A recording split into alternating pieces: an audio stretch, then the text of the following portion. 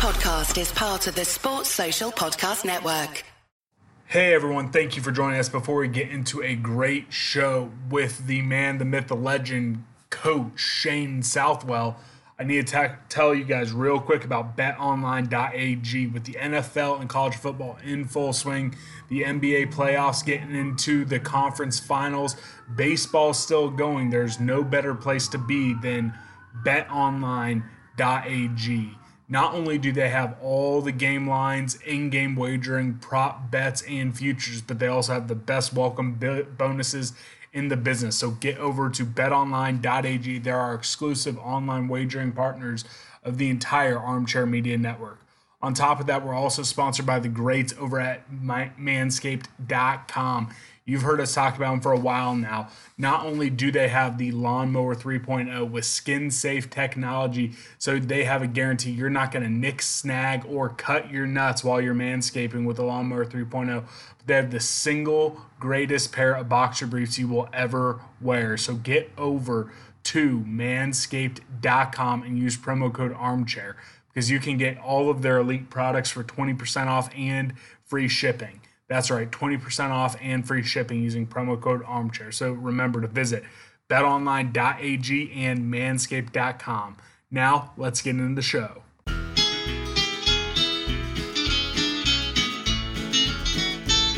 It's the moment of the evening every K-State fan enjoys. Settle down and pour a whiskey, crack open a LaCroix. Please put your hands together and make a little noise for your favorite Wildcatters, the handsome Bosco boys. Ooh, Bosco's boys.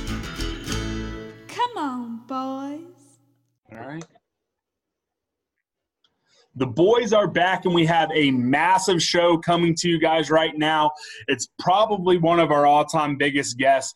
He is a 4-year letterman. He's a Big 12 champion as a player. He's one of just 8 players in school history to be part of 4 NCAA tournaments. After he finished his professional career, he came back as a grad assistant and now is one of only 6 players in school history to also be part of a conference championship as a player and a coach. He went off to Robert Morris. He became part of their coaching staff, and he won a conference title with them and won 20 games. Now he's home. He's the Fresh Prince of Manhattan, the swaggiest coach ever to grace the sidelines in Manhattan, the man, the myth, the legend, Shane Southwell. Shane, how are you doing on this afternoon? Man, I'm great. Why I got to run for his money now? Because I need an introduction like that for the rest of my time being back at home. It's been great being back, but if I can get introductions like that, I might be the next head coach here. I'll tell you what, Shane. You let me know anytime you need someone to introduce you into a meeting, into an event. I'll show up. I'll do my introduction, then I'll peace out. I can do that for you. We're gonna work on that. All right, Shane, I'm going to take it back to day one when you were a recruit. You were a Rivals 150 player. What brought you to Manhattan? Man, that's a great question. Just the atmosphere, the family atmosphere that comes along with being a Kansas State student athlete. You just get that as soon as you come off the plane and you land in Manhattan. From everybody wearing purple, from the coaching staff that was previously here. It's always been a family-based just program, athletic program, from all the way trickled down from Bill Snyder in football down to men's basketball. So that was something that was really, really key to me. Obviously, with some other New Yorkers here at the time, Jordan Henriquez-Roberts, who's currently on staff with me, one of my really, really good friends, Curtis Kelly, who was somebody that me and Jordan kind of looked up to growing up, being a guy from Rice High School in New York City and the New York Gauchos, the AU program. So for them two guys to be there before I got there, it was almost a no-brainer, to be a part of the family, to be a part of a program that had the potential to be really, really good. It was funny because going into that year, Kansas State wasn't ranked in the preseason. The year they went to the Elite Eight, played Xavier and things of that nature. And then in my head, I'm like, this is a Final Four team. And I definitely wanted to be a part of that. So the family atmosphere and the fact that I had guys already from New York was something that really, really pushed me to come to Kansas State University. So you mentioned it. They go to the Elite Eight even though they weren't ranked going into the year. Your first season, Jacob Pullen's on the cover of Sports Illustrated. You guys are playing Virginia Tech as part of the 24-hour marathon of college basketball. That was maybe one of the craziest, most insane seasons start to finish. How did you take that in as a freshman, and what was that season like? I mean, it was so much that I had to take in and just learn. And during those times, it's like during those times you went to the school, you committed to the school that was your highest offer. Like now you see kind of kids go more into the mid-major route, make decisions based on their skill set or things of that nature, or playing time and things of that nature. So I wanted to be a part of the Big 12, which was the highest level, probably the highest offer I had at the time, them or Marquette, so it was either or. And the fact of coming into school, when I came into school, we were preseason ranked number 3 in the country. And, you talk about the Virginia Tech game, you look forward, you talk about the Duke game, you talk about the Florida game. Those games were kind of like big highlighted games. And for me, when I came in, I didn't necessarily have the expectations of playing 25 minutes, playing 30 minutes. I really, truly wanted to learn and be a sponge and play with the likes of Jacob Pullen and Curtis Kelly and things of that nature. And I knew the type of player and type of person I am, the more and more I can become a sponge, more and more I can learn. By the end of the season, I knew I was going to be able to put myself in a position to play a lot. I didn't know it was going to be a starting position. I didn't know I was going to help us win some games to kind of get into the tournament and things of that nature. But it just worked out so well from that freshman year. I learned so much, not only from a coaching perspective, just from playing alongside some of those great players. It's actually funny. Like that year was kind of the year that I started to think that maybe I can become a coach, because it was my first start against Oklahoma, and we had a timeout. No, it was against Texas Tech was my first start. We had a timeout. Coach Martin's going crazy on everybody. Just the famous Coach Martin timeout. He's going crazy. He goes crazy. And then he looks at me and he goes, "What do you think we should run?" And I go, blah, blah, blah, blah, blah, blah, blah, blah, blah, blah, blah, blah. And he actually ran it. And for me as a freshman, that meant the world to me, because it was like, okay, he respects my mind. And then that's when it kind of started kicking in my head, like, down the road, this might be a future for me. So I learned a lot that freshman year. Sorry. What was your relationship like with Frank Martin and that staff, and how shocking and surprising was that when he ended up leaving for South Carolina? Yeah, I mean, it was definitely shocking. Early, to be personally honest, we had a really, really strong relationship. It kind of faded my sophomore year. Not necessarily about I hate you, you hate me, more of just like basketball with the direction of, my career is going, with the direction of everybody else's career is going, and even with the direction of where you're going, what you're doing. So it was definitely a weird time period that sophomore year, and especially when he left, and then the situation that happened to Jamar, it was definitely kind of left us up in the air, and even that entire spring from figuring out who's going to be our next coach, and then it becoming Bruce and things of that nature. So that spring, that sophomore year was definitely kind of like a hazy year for me. Yeah, so you mentioned it. What is it like being a player while a coaching search going on? I mean, I was a student at the time. I'm listening to radio shows. I'm calling in. I'm reading message boards, Twitter, Doug Gottlieb, all sorts of weird stuff. So what was it like for a player seeing, the head coaching job they're talking about on ESPN? It's all over the local news, national news. What's it like for a player?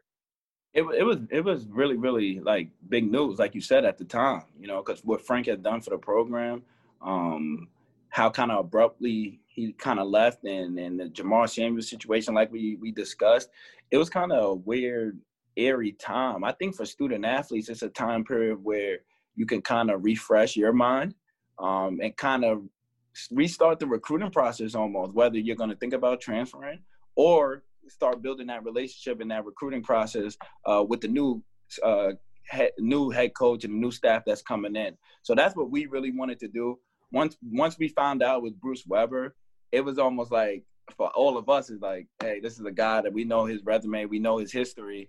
At the time, it makes me sound old, but it wasn't too far removed from the Final Four and the national championship game. We kind of grew up watching and knowing that and knowing who he was. So it was like, for us, it was like, you're losing a big-time coach, but then you're gaining a big-time coach. So we just, at that point, like I said, I already talked about being sponges. We just wanted to learn. And actually, in a way, kind of proved that, not necessarily that we didn't need Frank, because we loved Frank and we liked Frank, but just kind of proved to the world that, like, hey, we can do this in a transition year, because for our seniors at the time, everybody thought we needed an extra year. We didn't know necessarily our seniors was the guy that was going to be able to lead us to a championship. So it was really, really important for us and for them to make their presence or legacy known as winners at Kansas State University. And they did that. Rodney, J.O., and Martavius definitely did that. So your junior year, you won the Big 12. How sweet was it to be able to accomplish something that hadn't happened since, like, 1977? I mean, it was big time. It didn't really kind of hit us until mid Big 12 that, we're number one in the standings right now, or we're dropping back a game playing in and out between us and KU. So for us to win it means the world, especially that we haven't done it since 1977. To be that team, it was a big team that was a really, really good team previously. Some of our big brothers in 2010. So for us to kind of use that against them to say, hey, we got rings, y'all got a lead eight, that's great, but we got a ring. It's something that's really, really important for us, and kind of drove us towards that middle February going into March to do something that's special and to do something that's historic in Kansas State. Definitely. So back during the first year of our show, we had Bill Walker on, and he gave us a little bit of insight into what it was like playing professional ball in some different countries. After you were at K-State, you balled around in a couple different countries. What was that experience like for you as you continued on doing a little bit of the professional game? It's a different experience. It's a different basketball. Even though I would say NCAA is more comparable to overseas basketball than the NBA is probably. But when you're 22, 21, 23 years old, and now you're going to a different country, and that country may or may not speak English, may or may not have the same food that you're accustomed to eating. And, like, your luxury becomes going to McDonald's or going to Burger King or going to Applebee's. And that's how it pretty much was. So it's definitely something that's very, very difficult. And then in terms of playing the game itself, when you're in college, it's all about winning and the team. How do you help the team? How do you help win games? How do you help the program? And by helping the team and helping the program, you'll help yourself. When you become a professional, it's truly about you and how you handle yourself, how you make the team win, how you can put yourself in a position to average the most points, average the most assists, and things of that nature, so that you can get the next job. Because when you're playing overseas basketball and playing as an import, your main focus is to get the next job more than anything. So that's something that I always took away from the overseas experience that's extremely different from playing in the NCAA. So you played in, I could be wrong, Mexico, Australia, and Switzerland? Yes. What was the best food out of what food did you come away with from those three countries that you're like, that's my meal that I'm eating today?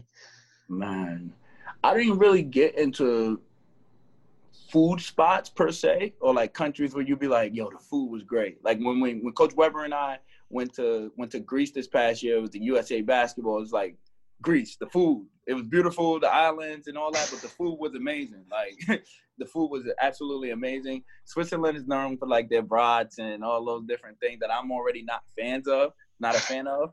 Australia, it's kind of similar to American food. Mexico is definitely hot, you know what I mean? And the food is hot, not only at dinner, but in the morning. You'll have salsa or chili with your eggs. So that's something I was not a fan of as well. So because of those stomach aches was something that can disrupt a practice or a game for you.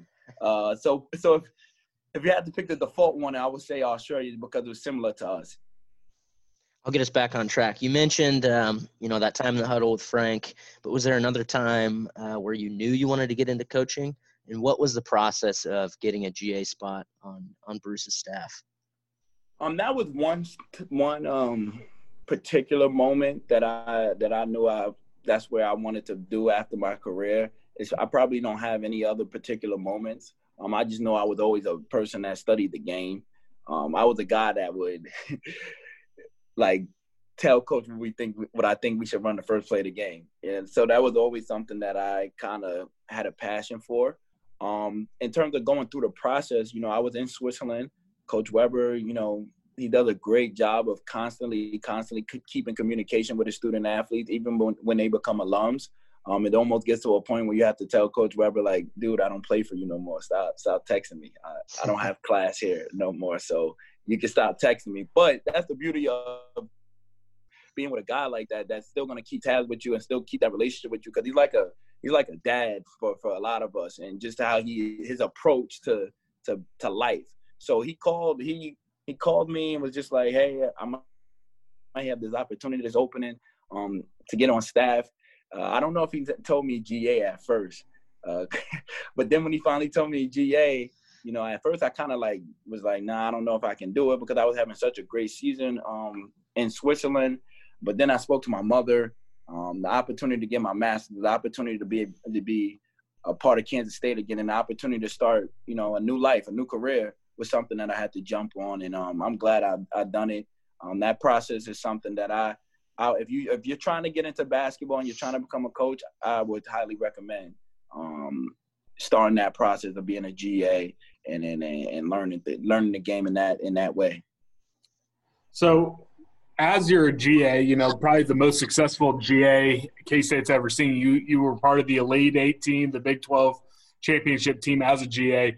How did those accomplishments feel being on the coaching staff versus how were those accomplishments when you were a player? What's the differences? How much higher or lower is there? Are you just like, hey, I got the power cow on my chest. It's always great. Yeah, I think that's a very interesting question, a really, really good question, because it talks about your mental. I think it's almost, for fun and giggles right now when I talk about me as a player in 2013 and I got a ring and I got a championship and things of that nature. It almost holds no weight for me at this point. You know what I mean? I will always hang my hat on that Elite Eight and that Big 12 championship team, even in my small role as a GA. To have that opportunity to work out with those guys and then see them perform it on the court, or give Barry Brown some instructions and he takes it and applies it to the game, that just made my coaching antennas just go through the roof, and my love for coaching go through the roof, where I can never kind of feel that passion for me in particular as a player, because it's almost one-sided. If I make this shot, it makes me feel good. If I pass the ball and he makes the shot, it makes me feel good. But now when you're coaching and you're playing almost checkers or chess, and the pieces kind of go together and it works out, that's a different feeling, and a feeling that's very, very special. So I would definitely say my GA years trumps the Big 12 championship in 2013 and my 4 appearances as a player in NCAA. It definitely would trump that for my own personal opinion. What was it like for you to take the step up as an official assistant coach at a program like Robert Morris? Man, it was big. It truly was big, and I'm not just saying that because for us Northeastern and us guys in the Northeast, Robert Morris is actually that really good. If you could get a scholarship from Robert Morris, I remember when I was coming up, that kid that got that scholarship from Robert Morris, you was like, oh, he could play. He's not Big 12, Big East, ACC, but you knew okay, he could play. So Robert Morris was always respected as one of those really good mid-major programs. So for me to get the opportunity there was a no-brainer, and it was something that I take to heart really, really much, because Andy Toole was a guy that was just like me 10 years prior, a young assistant, a guy looking to find his way, and then in 2 years from his assistant role at Robert Morris, boom, now he gets the head job. And not only does he take the head job, he kind of elevates it. He elevated the program from him being in Kentucky and things of that nature, and beating St. John's the year after. It was almost a 3-year span where there'd be 3 different high majors and some postseason play.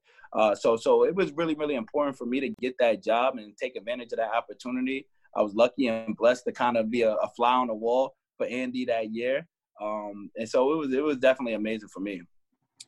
So when Brad Korn got his head coaching job, how quickly did you think, all right, this might be my chance to come back home and rejoin Coach Weber's staff? And then how quickly did it develop? You want to hear something funny? You can ask Coach Korn this. So BK is not necessarily a night owl. You know what I mean? And He's fun to be around. Oh my God, so fun to be around. But at 10:45, he's done. Like, his day is done. Don't talk to him. Don't text him. Don't call him. Nobody.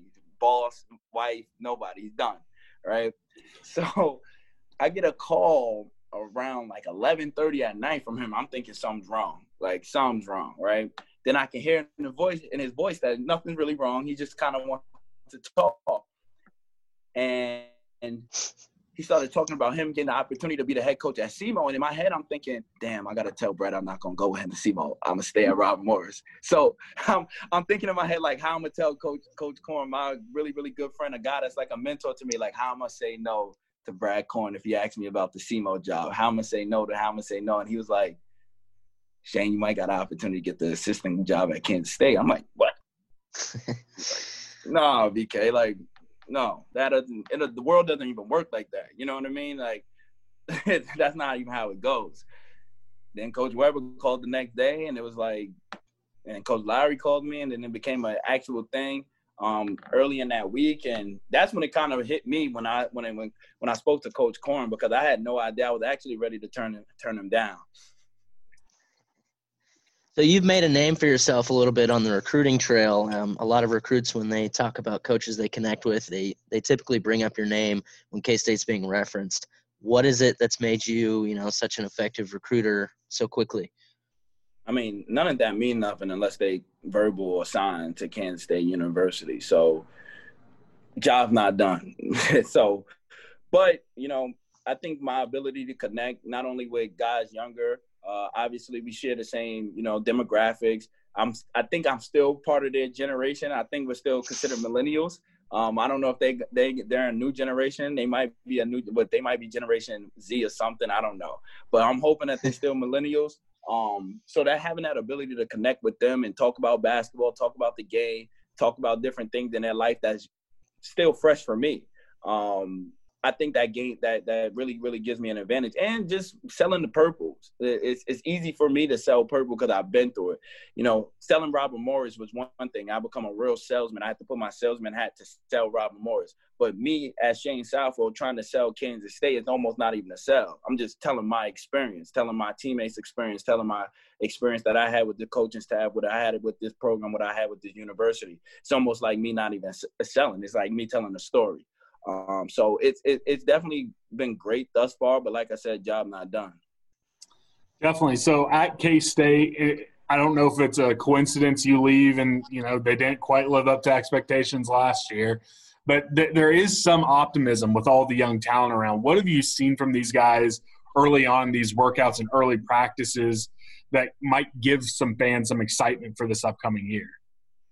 I think just the fact that, I keep speaking about this, but being a sponge is really, really important. And these young guys that came in put on their listening hats, and they want to listen and they want to get better. I think COVID almost helped that because everybody's been in a situation where they kind of just was sitting down trying to figure out what's next. But our guys really came in with a mind state of wanting to be better and wanting to improve on something that maybe they wasn't a part of or they was a part of as young players last year. So everybody knows what's the goal. And the goal is to get better every single day. And those guys have done that. We've been in a beautiful position thus far to work out pretty consistently while other programs in the country have not. I think that's something that's going to give us an advantage because it builds chemistry, it builds skill sets, it builds all those different things. It builds terminology and knowing how we coach as a coaching staff that they probably wouldn't almost get no other time period. And it's really, really exciting. We come in with a recruiting class that was almost top 20 in the country. So that means we're bringing in the right talent. Now we just got to apply that talent to a game-like situation. So right now, we're up in the air the same way as fans, you guys are up in the air. But we do feel really, really, really confident about our guys, especially in the future. We know we got really good guys, and that's important. That guys that truly value what you say as a coach and believe and trust. You got guys that trust what you say as coaches, you can tell them to run a simple pick and roll. But if they trust that it's going to work 10 out of 10 times, then they're going to try to make it run and make it work 10 out of 10 times. But if they don't trust you, then they don't trust you, and it's not going to work. So that's the biggest thing right now. Our guys trust us, and we got their ear right now, and that's really, really important, and we just got to keep building on that. Shane, from your perspective, How big of a jump do you think Dejuan Gordon can make from his freshman to sophomore season? He can make a big jump, and I think the biggest jump for him is just being simple. I think the simple for his particular skill set, the more simple he is, the better he actually can be. He already has some tools that almost innate you can't teach. Now it's about just applying with the skill set that you need to get better at, the shooting aspect, the ball handling aspect, the footwork aspect, which he's constantly improved on. We got to remember he's a freshman, and hopefully with guys like that have some good showings and good games, you expect them to improve the following year. And we expect the same thing from him. He has improved over this summer and this fall, especially in his shot. His shot is a different shot, but it's more accurate. And we would like to think that's because of the work that he's put in. So he's done a really good job of being a guy that's put in a lot of work and almost leading by example. Being first in sprints, being first in different things like that, which is really, really good and a good sign for a kid like that going forward. So you mentioned it just a couple answers ago that you had almost a top 20 recruiting class. Two guys in that class I think that are getting most of the hype from fans is Selton Miguel and Nigel Pack. What have you seen from those two guys early on as freshmen? What sort of impact could they make in their freshman season? The fact that they can listen and apply really quick. You don't have to tell them things 2, 3, 4, 5, 6, 7 times. I tell them one thing, they get it, and they know how to apply it, and now they go after it. They come in with already a high basketball IQ to both of them, and for me, I didn't necessarily know them. I just had to watch video and stuff like that because I wasn't a part of Kansas State recruiting last season. But it's been a pleasant surprise in terms of their basketball IQ to both of them. Their ability to read stuff, their ability to pick things up. We know their skill sets when you just watch the videos, their ability to shoot and make plays. But for me as a coach, the one thing that, when you worry about freshmen, you worry about younger guys is how can they retain and how can they apply information. And they both do a really, really good job of that. And they both already have voices. Nigel already comes in with a soft voice, but, that's something we're trying to work on him with that because he knows the game. You know what I mean? And Selton Miguel, he already has a voice that everybody just tends to gonna listen. So that's already the positive for our guys right now. Shane, are there any other guys in the class or on the squad that may not be getting as much hype from the fans that they should be, or should we keep our secret weapons kind of under wraps? I would love to keep our secret weapons under wrap, but they all been great thus far. I think when you talk about Luke Kasebi, everybody know he comes in and he can shoot it, but he's another guy that comes in with another high-level basketball IQ, playing at Chaminade, playing with the MoKan AAU program. Him and Davion playing with the MoKan AAU program. They already come in with a high basketball IQ, and that's really, really important for freshmen. And then Siri Lewis comes in with a guy that you're talking about with great upside. He's a guy that has a big-time energy and the potential, and we're just trying to tap into that potential every single day. So I'm going to keep it right there and keep some of the secret weapons under wrap.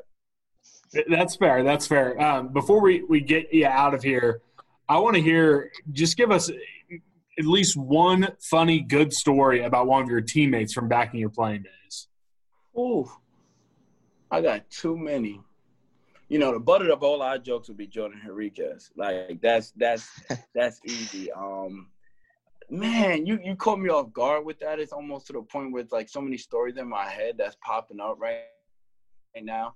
I'll just leave it at this because one that just jumps to mind.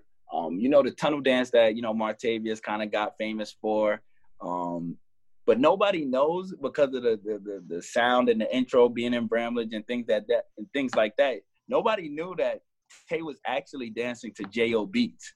Like J.O. was banging on the wall, banging on the door, making the beats that Tay was actually dancing to. And J.O. gets no credit for that, and J.O. hates that he gets no credit for that because everybody just associates the tunnel dance with the rapper, but they forget the producer, how he says it. But the funniest part about that is my sophomore year, we kind of went on a losing streak. We still trying to find our way because we were the young team that was figuring out our way without Jacob, without Curtis Kelly and things of that nature. And Frank before the game says, nobody wants to hear the 7-foot beatbox So we're not doing that. Go straight from the pregame speech and go right in from the tunnel and get out there. Nobody wants to hear from the 7-foot beatbox, the 7-foot human beatbox. So we couldn't even help it. We just started laughing, and we went out there. We didn't do the tunnel dance. We actually lost at home, and we was all mad at Frank saying we should have did the tunnel dance. So that's on Frank, to be honest with you. He should have let the human beatbox do his thing. Last question before we let you kind of sign us off. If we can, do you have any good Bruce Weber or Coach Lowry stories that won't get you in trouble? No, the only thing is, I'm gonna leave the stories out, but just being in Greece with Coach and seeing him in a different way. And then he got to kind of let his hair out, let his hair down because he's in another country. He's not under the eye of Kansas State and things of that nature.